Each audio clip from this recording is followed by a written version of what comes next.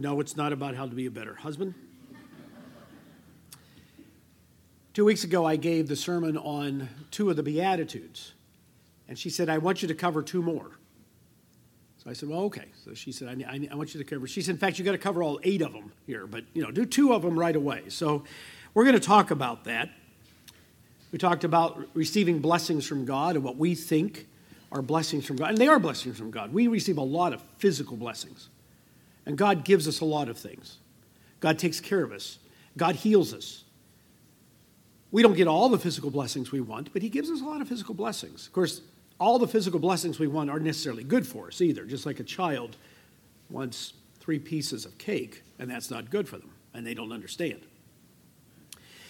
But I went through how Jesus talked about being blessed from God in what is called the Beatitudes. And beatitude is an old English word that just means perfect happiness. And that's why they became known as the Beatitudes, because if we could think like this and be like this, what Jesus says at the beginning of the Sermon on the Mount, we would have perfect happiness. And yet when you read them, that doesn't seem to make sense. In fact, it doesn't make any sense. If you just look at them humanly. And it doesn't seem like there's blessings involved.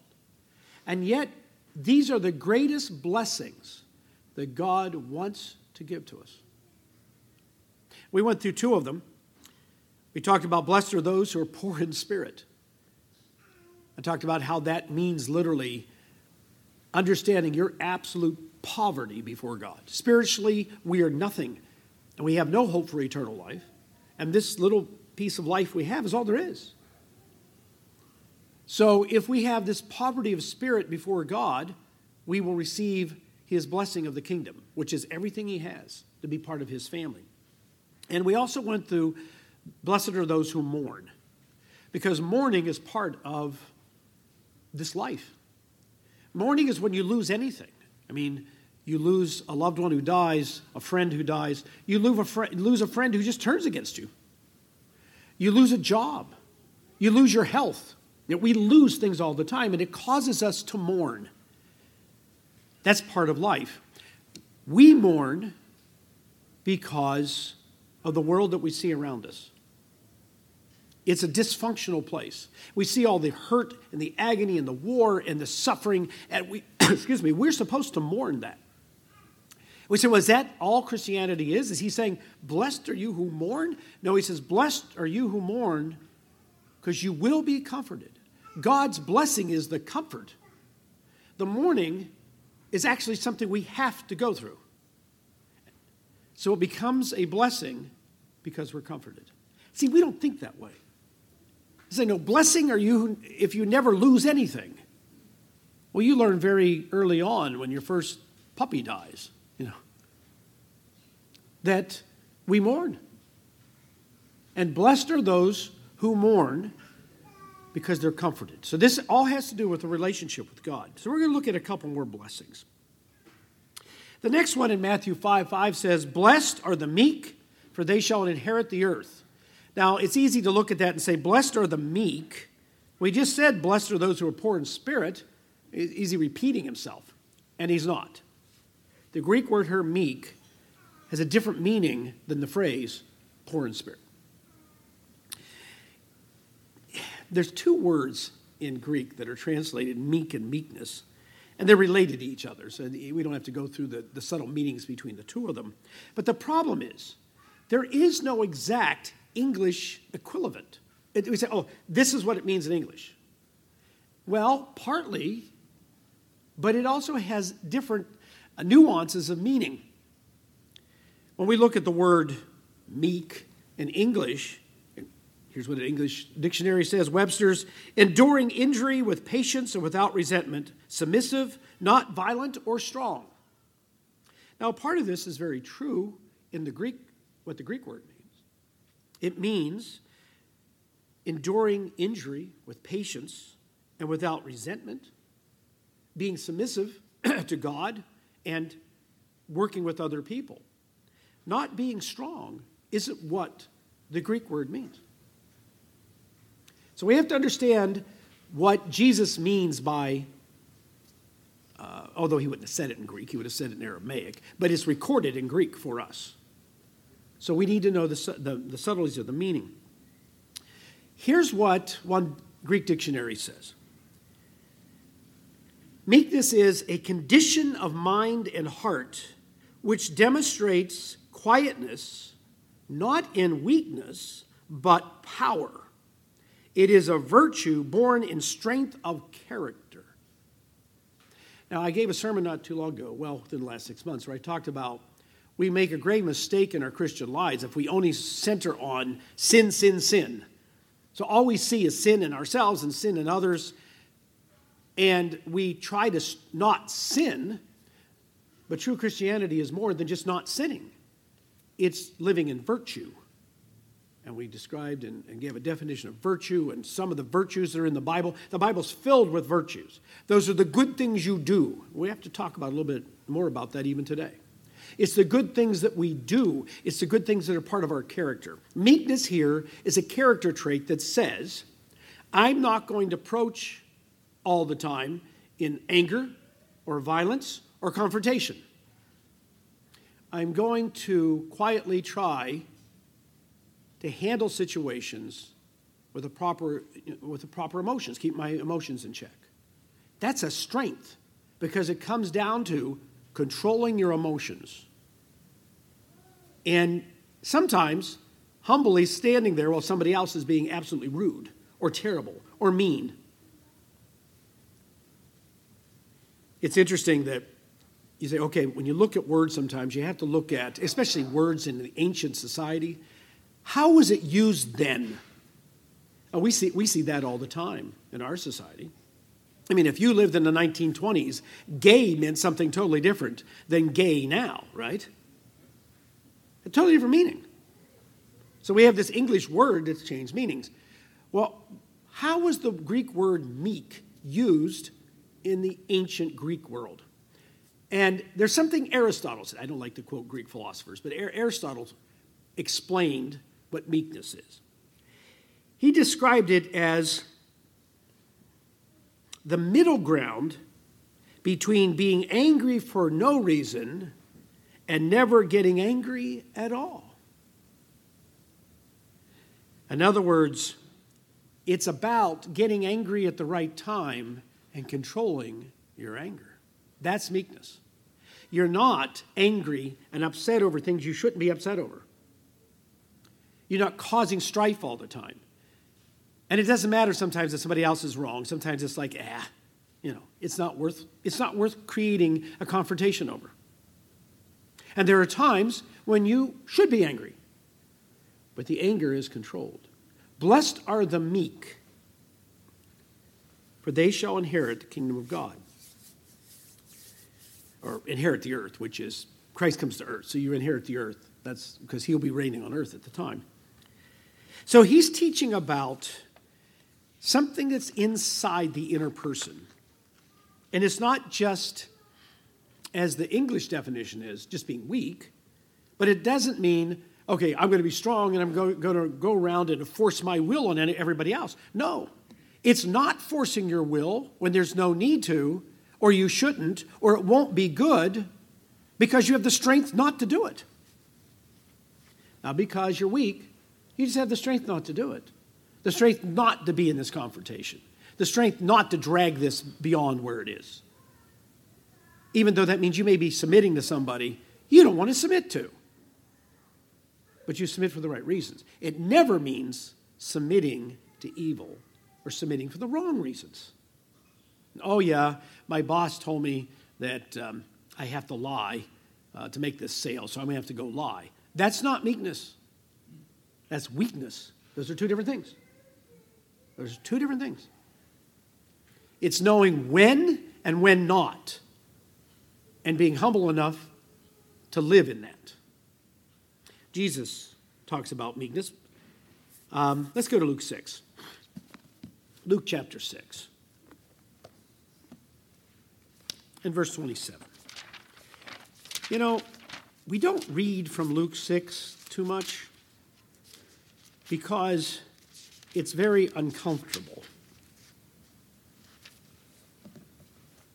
It's very uncomfortable. And this is actually Luke's version of the Sermon on the Mount. It appears that Luke, Luke wasn't there, and Luke gathered information. And he gathered information, and the Sermon on the Mount, when you look at what Jesus covered there, and then you see other places in the Gospels, he covered that material in numerous ways in different, some of the same material over and over again. The Sermon on the Mount seems to be a very compact way he said it there. So Luke puts it together. Sometimes he adds things, and he leaves out a few things, because he's gathering things from all these sermons of Jesus, and he has sort of the outline of the Sermon on the Mount, and he puts them all together. Luke did that with some of the parables. There's parables that are given by Mark and Matthew that are different times in Jesus' ministry, and Luke just put them together. He knew people would say, well, he didn't just... But it makes the same point. He does that on repentance. He takes three of his teachings on repentance that you find he gave at different times and puts it, because he's not trying to be chronological. He's trying to teach or show this is what Jesus taught. So that's why people say, why is there differences between Luke's version and Matthew's? Matthew's is probably pretty accurate. Luke's is a compilation of things. It's not wrong. It's how God chose to collect this stuff and keep it for us. And he did it through the personality of these men. So some of this is said in Matthew's version, some of it isn't. Verse 27, but I say to you who hear, love your enemies, do good to those who hate you. This is meekness. Now, does that mean that we are to just, no matter how bad someone treats us, we're just to let them take advantage of us over and over and over again? Is that what he's saying? No, we'll see he's not. But at the same time, he is saying to show love towards your enemies. I've seen people try to explain around this. Well, you love your enemies by just praying for God to punish them. That's not what he says. Because he says, do good to those who hate you. So, if your neighbor is really mean to you, if your neighbor hates you, if the neighbor is one of those people that's always calling the police because, they go to bed at 9 o'clock and at 9:30 you still have lights on in your house. People actually do that, And then one day they have a flat tire. Do you walk out and say, hey, nice to see you're getting yours? Or do you go help them change the tire? This is meekness. You only do that out of strength. You'd never do that. Oh, I got to go help you because, I don't want you to be mad at me anymore. No, you can only do that out of strength. But that is meekness. Bless those who curse you and pray for those who spitefully use you. And once again, what do we pray for? God, please help that person to change. Please help that person to repent. You could pray that. It doesn't do any good. We're not supposed to say, God, I don't want you to do, I don't want you to do much. Maybe just a small case of leprosy. Just.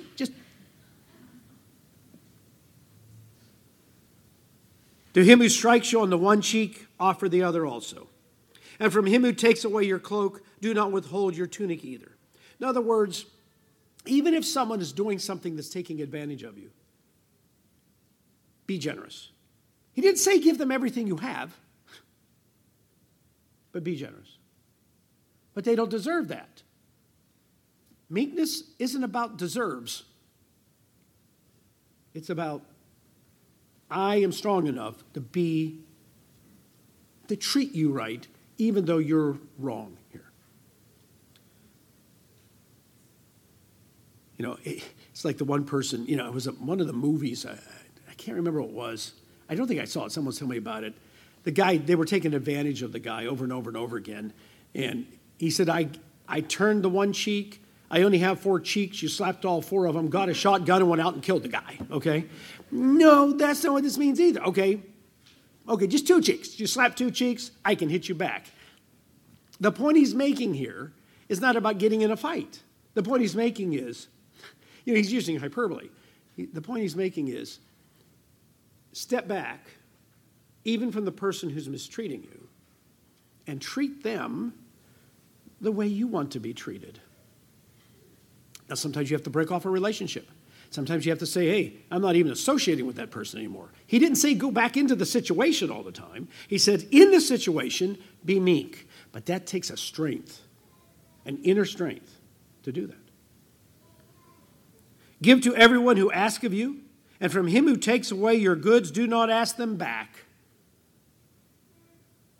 He says, once again,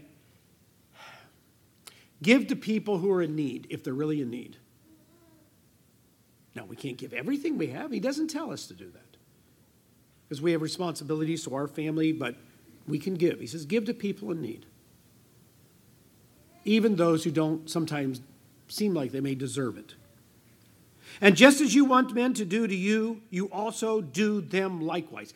That is meekness. That summarizes everything he's saying right there. And all this hyperbole and using these examples that seem absurd, but they're really not when you think about it. He gets down to just treat other people the way you want to be treated. Well, I will treat them that way if they treat me that way. And he says, no, you treat them that way even if they don't treat you that way. That's meekness. This is in the Bible. It's the teachings of Jesus Christ. It's hard. But if you love those, because this point here is really important. But if you love those who love you, what credit is that of you? For even sinners love those who love them. Right? You would find the worst Nazi loved his family. One of the most bizarre things I've ever seen is Buchenwald, the concentration camp.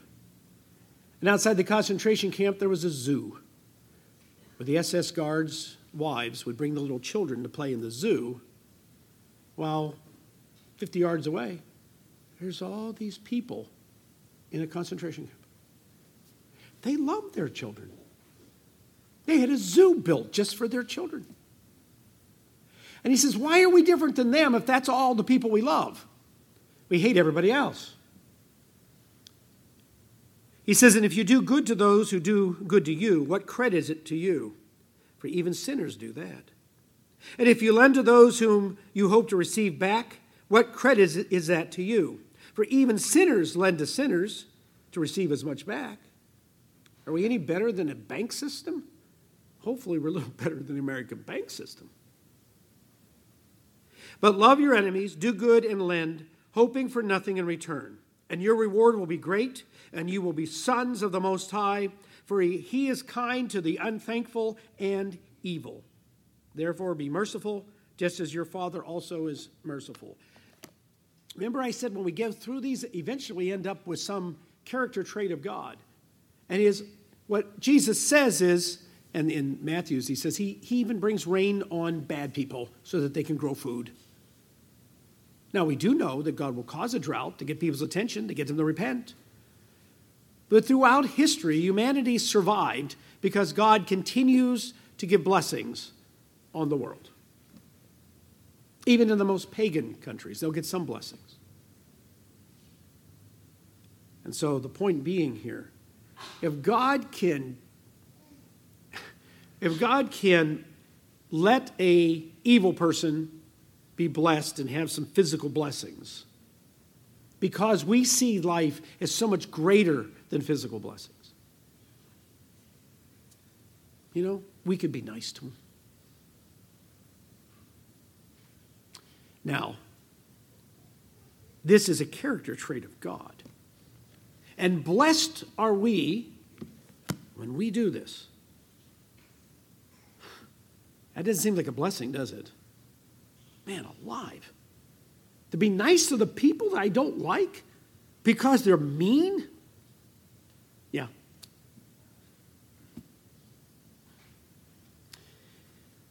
Oh, we don't understand blessings. At the ones God really wants to give us. Once again, he doesn't support evil. I mean, Jesus goes into the temple and physically throws out the people who are making money off of God's people. Physically throws them out. And that was meekness. You know why it was meekness? It was anger at the right time and controlled. Notice he didn't take a sword and slay them. But it was violent. That's meekness. But it wasn't violent where he had someone down on the ground and punching them and kicking. No, he drove them out. They left. Because he made a little whip and started cracking it, and the animals started running, and everybody ran out. You say, well, that's not meekness. It's not a meekness in English. It's meekness in Greek. He's angry for the right reason under proper control. So meekness really comes from humble submission to God. So we're receiving a blessing from anytime we submit ourselves to God, we're receiving a blessing. The greatest blessings. Because the greatest blessings really come in forms of love, joy, peace, long-suffering, gentleness, mercy, faith. That's all the things we really want. And we're doing all these things to create that, and we don't. And those are the blessings he gives us. And blessed are those who are meek.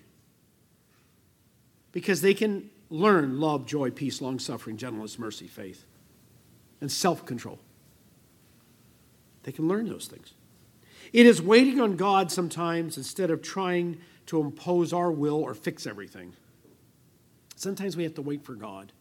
It's one of the greatest lessons. I was looking through funerals when I did Richard Kim's dad's funeral. I was looking through some old funerals. I had stacks of them. And I found one I did for Burke McNair. And how many remember Burke McNair? Some of you do. He was one of the first classes at Ambassador College. He was taught personally by Herbert Armstrong. But Burke and I became good friends later in his life. And I had written down some wise things he had told me.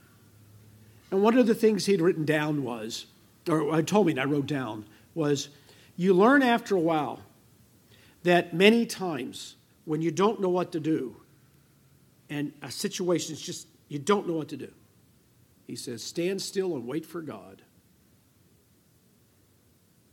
Sometimes you get out in front of God, and he says, and you end up in trouble. So stand still and wait for God. That's part of meekness.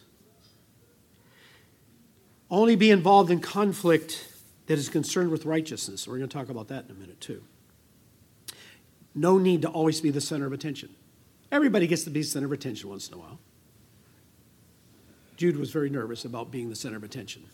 But you know, when he got lost in that music, he wasn't thinking about being the center of attention. He was playing the music.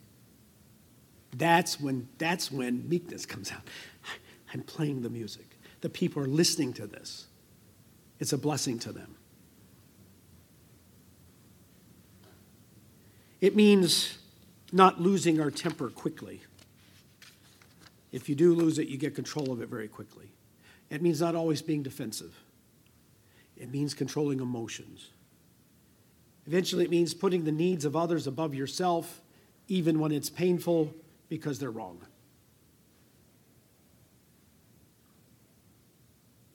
Doesn't mean not confronting them. It means how you confront them. The opposite of meekness is to approach life filled with strife and anger and arrogance and a need to control. The more we have a need to control, the less meekness we can experience. And sometimes it's just a personality thing. People are born with a need to control. Sometimes it's because early in our lives we have no control. And if you've had a lot of trauma early in your life, you need to control everything so you won't have any more trauma. And the more you try to control, guess what you have? More trauma. You create the trauma by trying to control everything. That trust in God lets us be meek, where we don't have to control everything. Much is beyond our control, and we can find peace with that. This inner blessing of meekness is inner peace, and that's the blessing. The blessing is the peace that comes with meekness. Blessed are you who are meek. You inherit the earth. In other words, you'll be part of the kingdom of God. You will be the children of God. Which is what we're becoming now. That's what we're learning. We're becoming the children of God. Then there's one other, because we'll cover two of them today. Blessed are those who hunger and thirst for righteousness, so they shall be filled. No, wait a minute. Have you ever really been hungry? Really been thirsty? I told this story a couple years ago. I'd forgotten about it, but my son's sitting here, so I'm going to see if he remembers this story. He and I were hiking in the Chisos Mountains, which is desert. And we decided to just, we've been climbing mountains. We decided to just go out across the desert. So we had our canteens and a nutrition bar, off we went. And we weren't out there very long, a few hours. And we came across, and it's funny because there was no one else there. And it's 103 degrees. There's reason why nobody's out in the desert. And we came across what was basically the ranger station that had a little convenience store in it and a shower.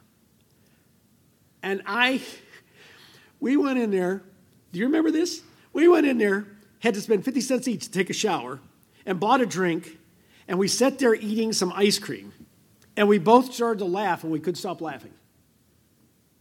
Because we were so thirsty that taking a shower and drinking and eating some ice cream was the happiest thing we'd ever experienced. It was just amazing, okay?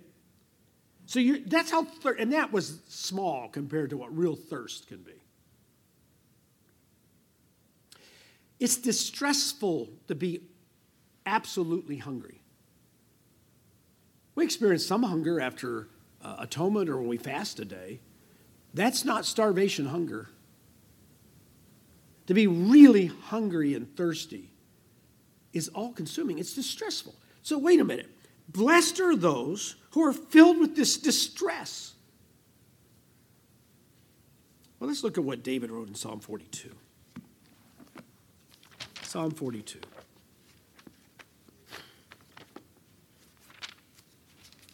Isn't it funny? I still remember just both of us sitting there laughing. Because, wow. It is not smart, by the way, to spend hours hiking in the desert in 103 degrees, okay? It just isn't, but we learned that. David writes, well, actually, this is the sons of Korah who put this together. As the deer pants for the water brooks, so pants my soul for you, O God. Have you ever seen an animal that was run? Mark's probably seen a deer that's been run. And their tongue will literally be hanging out. I've seen dogs, I've seen deer like that, I've seen dogs like that. Their tongue's hanging out, and they're you can tell they can't hardly move because they're dehydrated. And he says, or they write here, that's the only way they can express the thirst they're feeling for God. As the deer pants for the water brook, so pants my soul for you, O God. My soul thirsts for God, for the living God. When shall I come and appear before God? My tears have been my food day and night, while they continually say to me, where is your God? And when I remember these things, I pour out my soul within me. For I used to go with the multitude. I used to go to praise God and to worship God and to learn about God on the Sabbaths and the holy days. And obviously the point here is this person wasn't doing that anymore. I went with them to the house of God with a voice of joy and praise, with a multitude, and kept the pilgrim feast, which would have been one of the holy days. Why are you cast down, O my soul? Why are you disquieted within me? Hope in God, for I shall yet praise him for the help of his countenance, his presence. Blessed are we when we are in times where we are literally distressed in our desire to know God. And when we don't experience that, we're not being blessed. Now, sometimes you're so close to God, and that's the blessing. Because remember, blessed are those who hunger and thirst for righteousness, so they shall be filled. There's times when you're full, but you know what happens? Think about it when you eat. We're going to have a great big meal. Sometime tonight, I'll say on the way home, man, I can't eat for a day. And sometime tonight, I'll probably go on, turn on the television set and say, what do we have to eat? And Kim will say, I can make some popcorn, or I can make you a sandwich, or, She'll say, I'm hungry too. Isn't it strange? Hunger and thirsting for God isn't a one-time event. It is a lifetime of going through periods where we drift from God and we hunger and thirst. I believe the church needs more hungering and thirsting for righteousness. It's the only way we're going to stay sane and focused in a crazy world and stay right with God and receive these blessings. Blessed when we are that way, because He's going to fill us. He's going to feed us. If you're never hungry, I've seen people eat junk food, nothing but junk food. And they're 38 years old and their lives are wrecked. Their health is absolutely wrecked. And they say they're full, but they're not. You can fill your life with junk food and you will die. And you will die spiritually if you fill your life with spiritual junk food. You'll die. We have to hunger and thirst for what's real. What's real. And it's distressful at times, the hunger and thirst. Isaiah 55. Because it says the purpose isn't to stay hungry. The purpose is to be filled. The purpose is for God to come give you what you actually need. Oh, good, if I hunger and thirst for a new job. He didn't say that. If I hunger and thirst for a better husband. He didn't say that. If I hunger and thirst for whatever. You hunger and thirst for righteousness. Ho, hey. I love this, the way this in Hebrew. It's like us yelling, hey, everybody, hey, ho. Everyone who thirsts, come to the waters, and you have no money. Come buy and eat. Yes, come buy wine and milk without money and without price. Why do you spend money for what is not bread, and your wages for what does not satisfy? Listen carefully to me, and this is actually God telling. These are the words of God that Isaiah is writing down here. Incline your ear to me, or listen carefully to me, and eat what is good, and let your soul delight itself in abundance. Be filled. Incline your ear and come to me. Hear, and your soul shall live, and I will make an everlasting covenant with you, the sure mercies of David, which is a messianic reference. I will bring you to me. I will feed you. But notice you have to be hungry before you get fed. Because sometimes we just, you can sit around and eat Twinkies and pretzels and drink Coke and feel filled and get sick.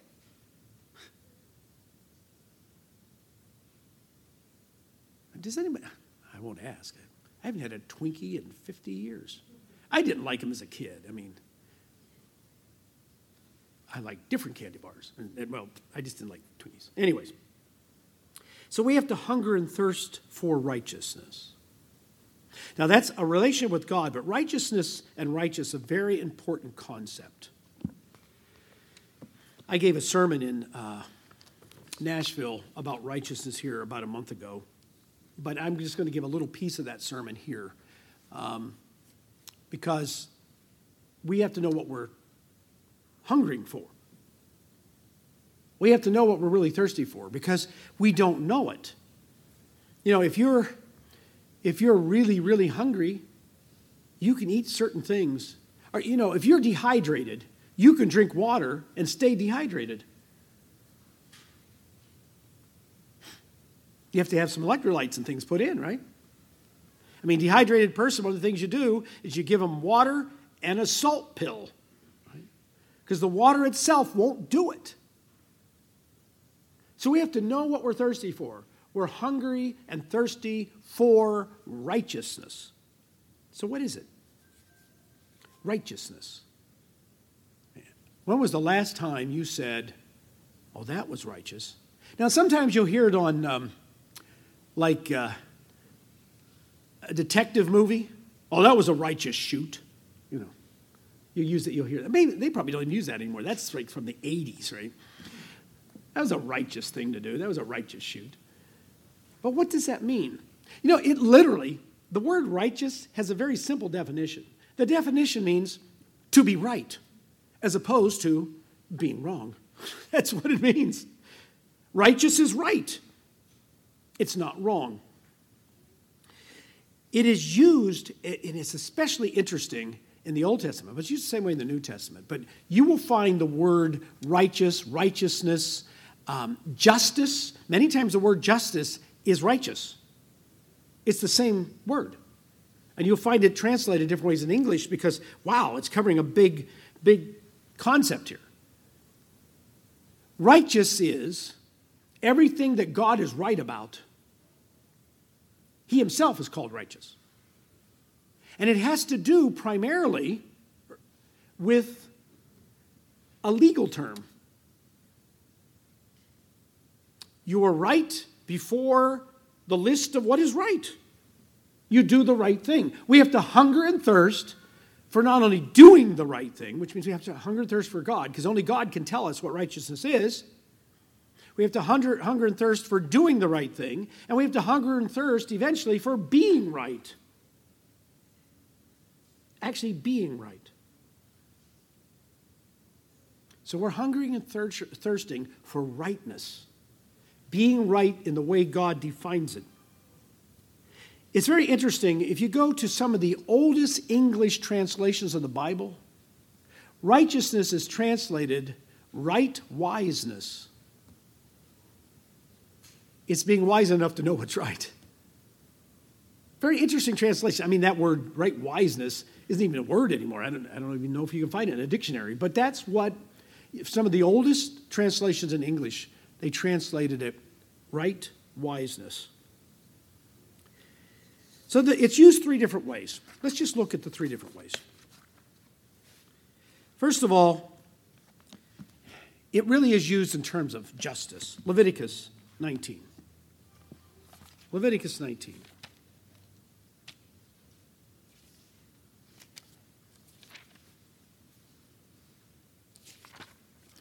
And let's go to verse 15. I mean, there's a lot of scriptures we could use. I'm just going to show one. Leviticus 19, verse 15. Oh, in the wrong chapter. I'm in 15:19. It's 19:15. Okay, 19:15. You shall do no injustice in judgment. Everything must be righteous in judgment. So you shall do no injustice in judgment. You shall not be partial to the poor, nor honor the person of the mighty. In righteousness you shall judge your neighbor. He says the point is, right and wrong doesn't depend on the person's status, and it doesn't depend on the person's wealth. It doesn't depend on anything except what's right and wrong and what God says is right and wrong. So righteousness here in this verse is an expression, everybody's equal before what is right and wrong in the eyes of God. Everybody. So it is very much in the Old Testament a judicial issue, a justice issue. That, and interesting enough, mercy is part of it. In other words, a person can be wrong and still be given mercy. It's not like, well, righteousness means you're wrong, you got to pay. Not always. Depending on the attitude of the person, there can be mercy. And that's righteous also. So see how righteousness is huge, and it's so much used in Genesis, Leviticus, Numbers, and Deuteronomy, Exodus, Leviticus, Numbers, and Deuteronomy, in terms of the law. And that there are times to be merciful and times not to be merciful. Times to be strict and times not to be strict. And it's understanding what's right before God and his interaction. The thing is, he's always right. And that's what we're seeking. We're seeking to be right with God. Hungering and thirsting after righteousness isn't about religious ceremonies. It's not about all the things sometimes we think is exactly important to us, that is our measurement. This is my measurement that I'm a good church member. Sometimes the measurement of being a good church member may or may not be righteous. We have to know what righteousness really is. So first of all, it's often used as a legal term. Secondly, God is righteous. It's an expression of his character.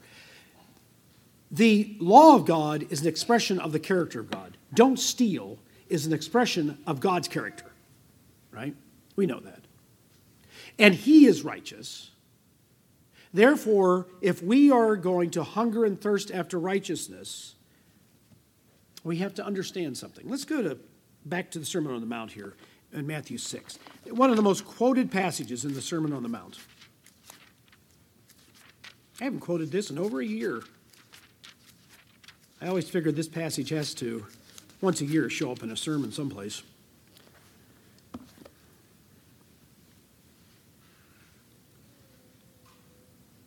Verse 25.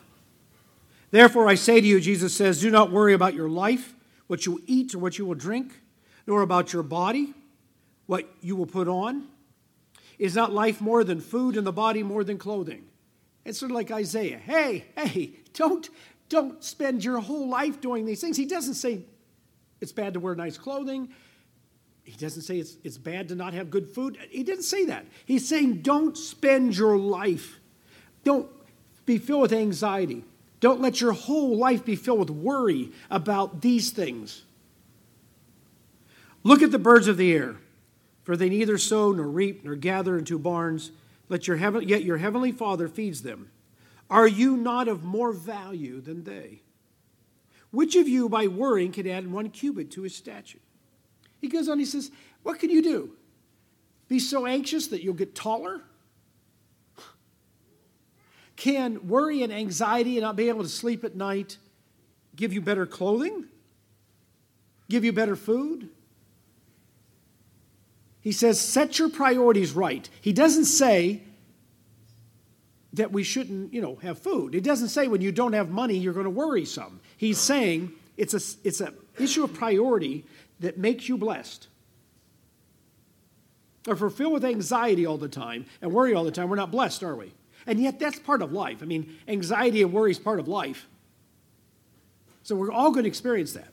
But if we're not careful, it becomes the driving force of life.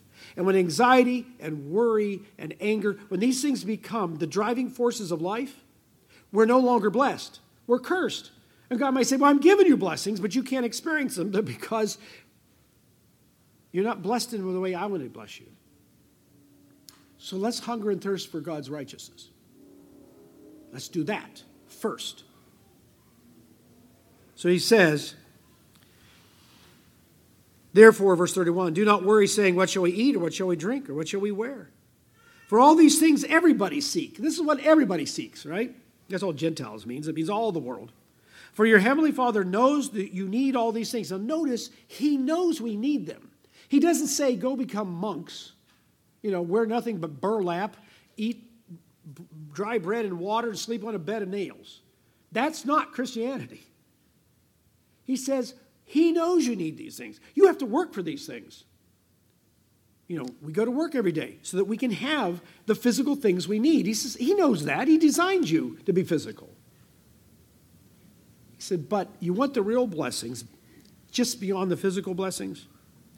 Verse 33, but seek first. This is what you hunger and thirst after more than anything. Seek first the kingdom of God and his righteousness, and all these things will be added to you. Now, he doesn't promise that we'll all be millionaires, by the way. That's not the promise. The promise isn't that you might not have financial difficulties sometimes. The promise isn't that you're going to always drive a BMW. In fact, for the great majority of us, we'll never drive a BMW. I did drive a Porsche a while back. Did I tell you that? Do you know that it goes 0 to 70 in 2.1 seconds or something? And it was a convertible. I'll never own a Porsche.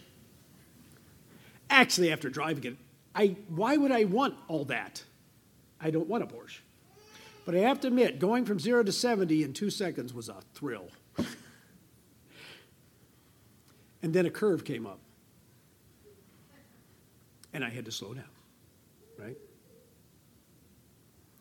I mean, it would go real fast. I'm not going to drive that fast. It's dangerous. But it was an interesting experience. It was fun. How did I get off? I'm getting more I can say I'm getting more and more like Fred Keller's every day. Anyways.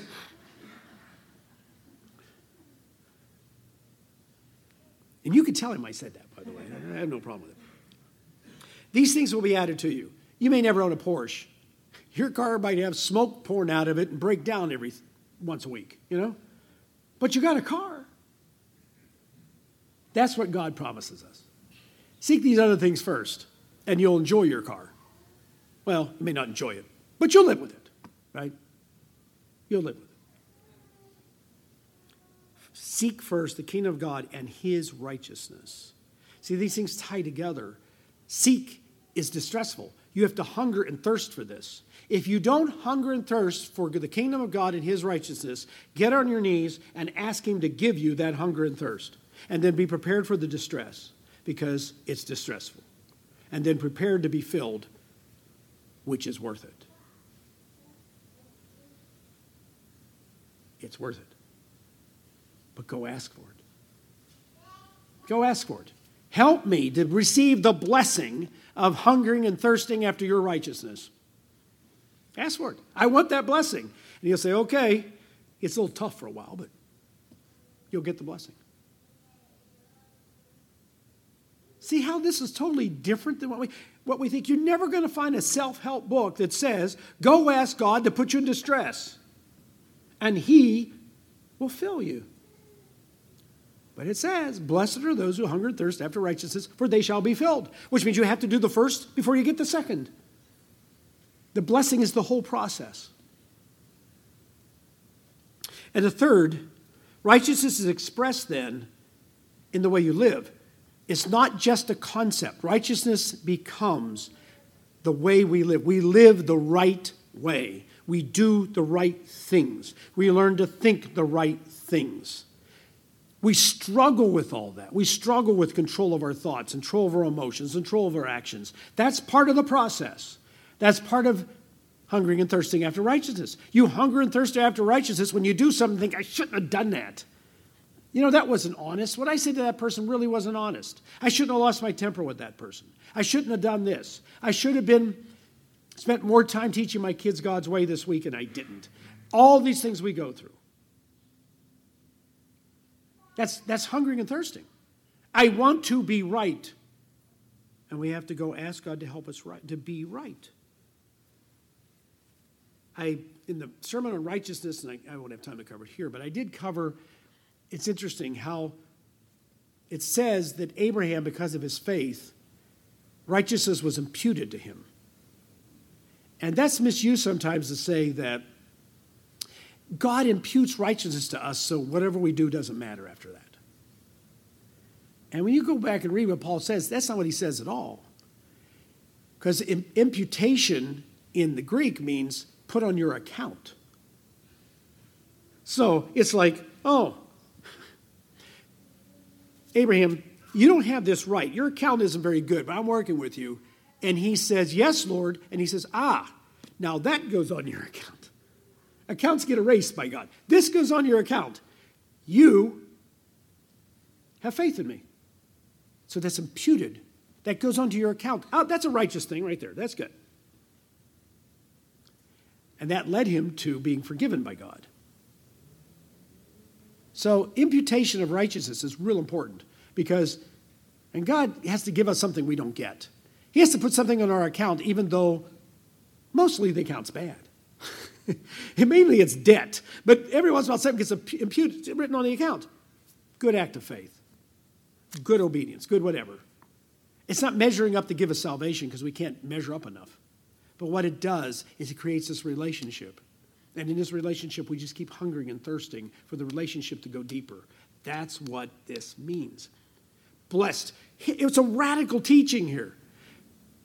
The teaching of the Sermon on the Mount are the most radical teachings in the Bible. They are mind-bending when you really get into them. Romans 6. In Romans 6, and I'll just briefly go through part of this because I don't want to go through all of it because I want to make one more point here before we wrap it up. But Romans 6.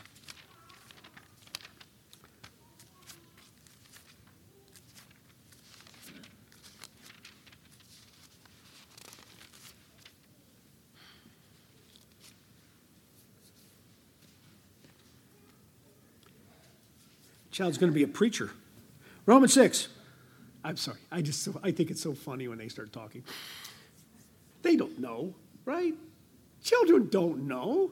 We're all sitting around looking at each other. Why is everybody so quiet for? That doesn't make any sense to them. I want to talk some.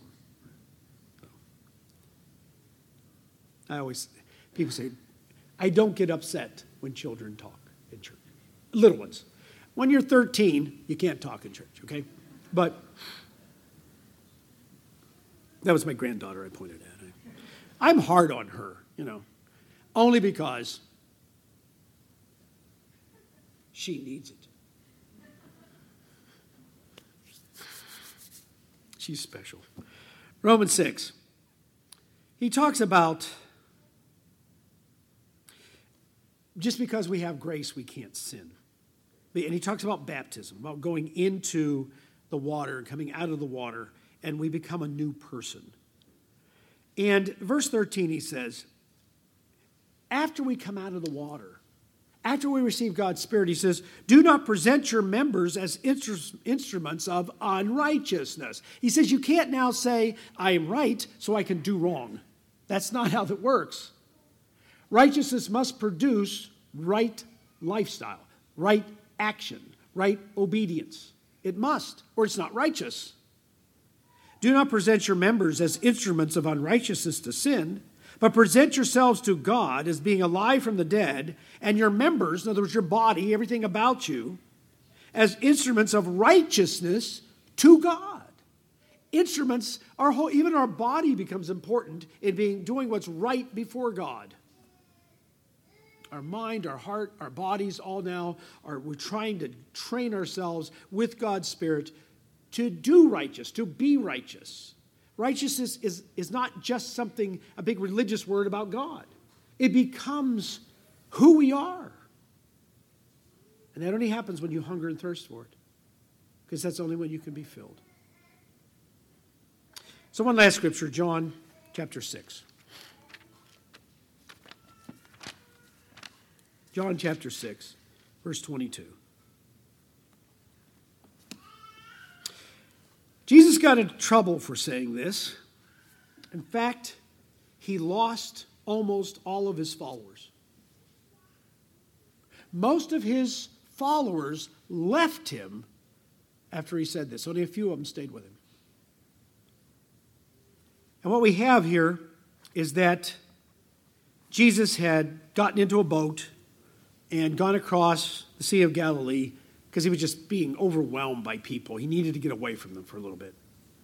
Verse 22 says, on the following day, when the people who were standing on the other side of the sea saw that there was no other boat there, except that one which his disciples had entered, and that Jesus had not entered the boat with his disciples, but his disciples had gone away alone.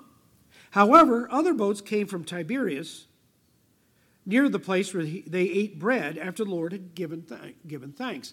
He'd gone back to an area where remember there are a couple different occasions where people came together, and with a little bit of food and a little bread, little fish, he fed thousands of people.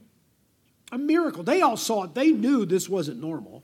And they ate the best bread and the best fish they ever could, and they could eat all they wanted, and there was still more left. More than they started with. Thousands of people saw this miracle. Thousands of people knew what it was. Thousands of people hungered and thirsted for physical blessings still. They wanted more food. And when they found Jesus, verse 25,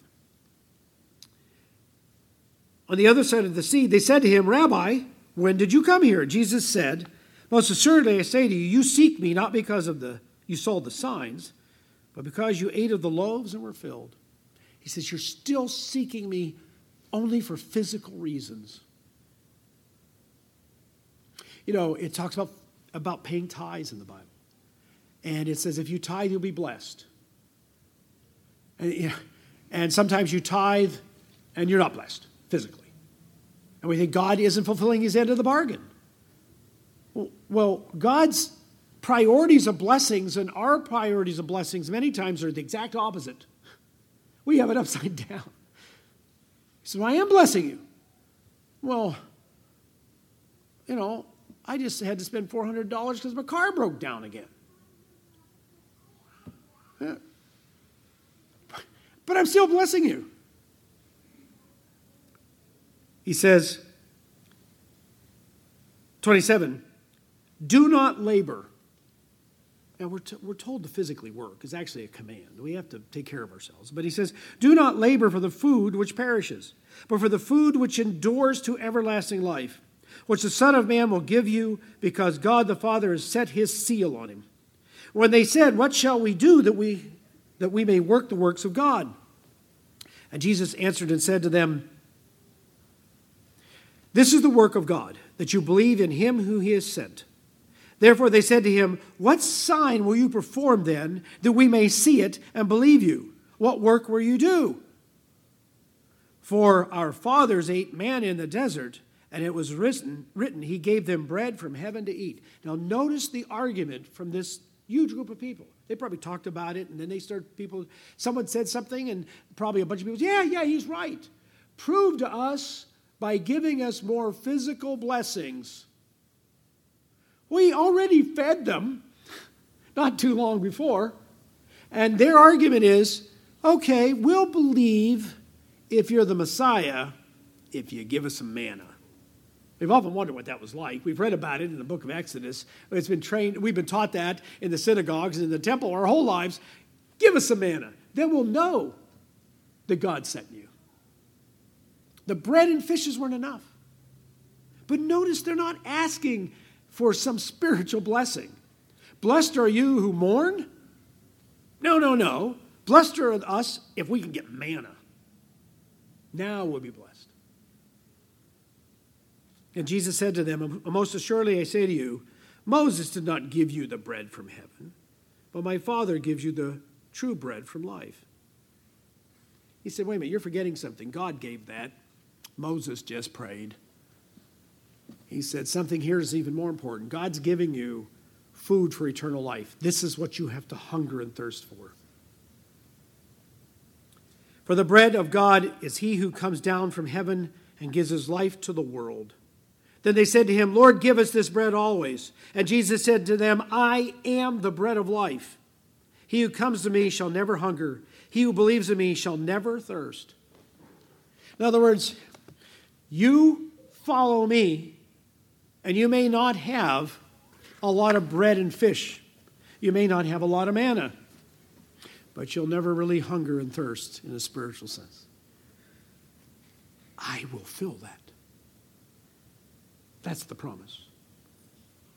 Hunger and thirst for me, and I will fill it, because I have come from God.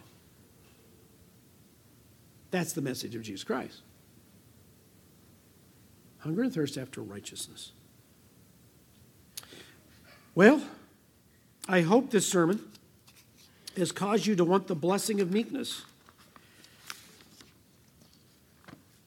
Receive the blessing of taking the wrong. Receive the blessing of not losing control when other people are mean or nasty or downright sin. Knowing when to stand up, when not. When to show emotion, when not. When to be angry, when not. And to always know how to control that anger. That is meekness. Once again, it's not ever showing that. It's not ever showing disappointment. It's not ever feeling bad when someone mistreats you. That's all part of the human experience. It's knowing that God gives us something called meekness. And when we seek meekness, he says, I'll give you the kingdom. I'll give you the earth. I'll give you everything. I hope all of you are a little hungry, more hungry and thirsty than you were. And I hope you'll go seek it. Seek his righteousness.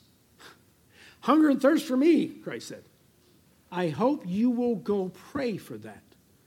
God, give me the hunger and thirst I need to seek you, because you will fill me. And then seek that and start to be filled. So that gets us through 2 more. And if my wife continues to have influence on me, there's 4 more of these, so we'll have to go through the other 4.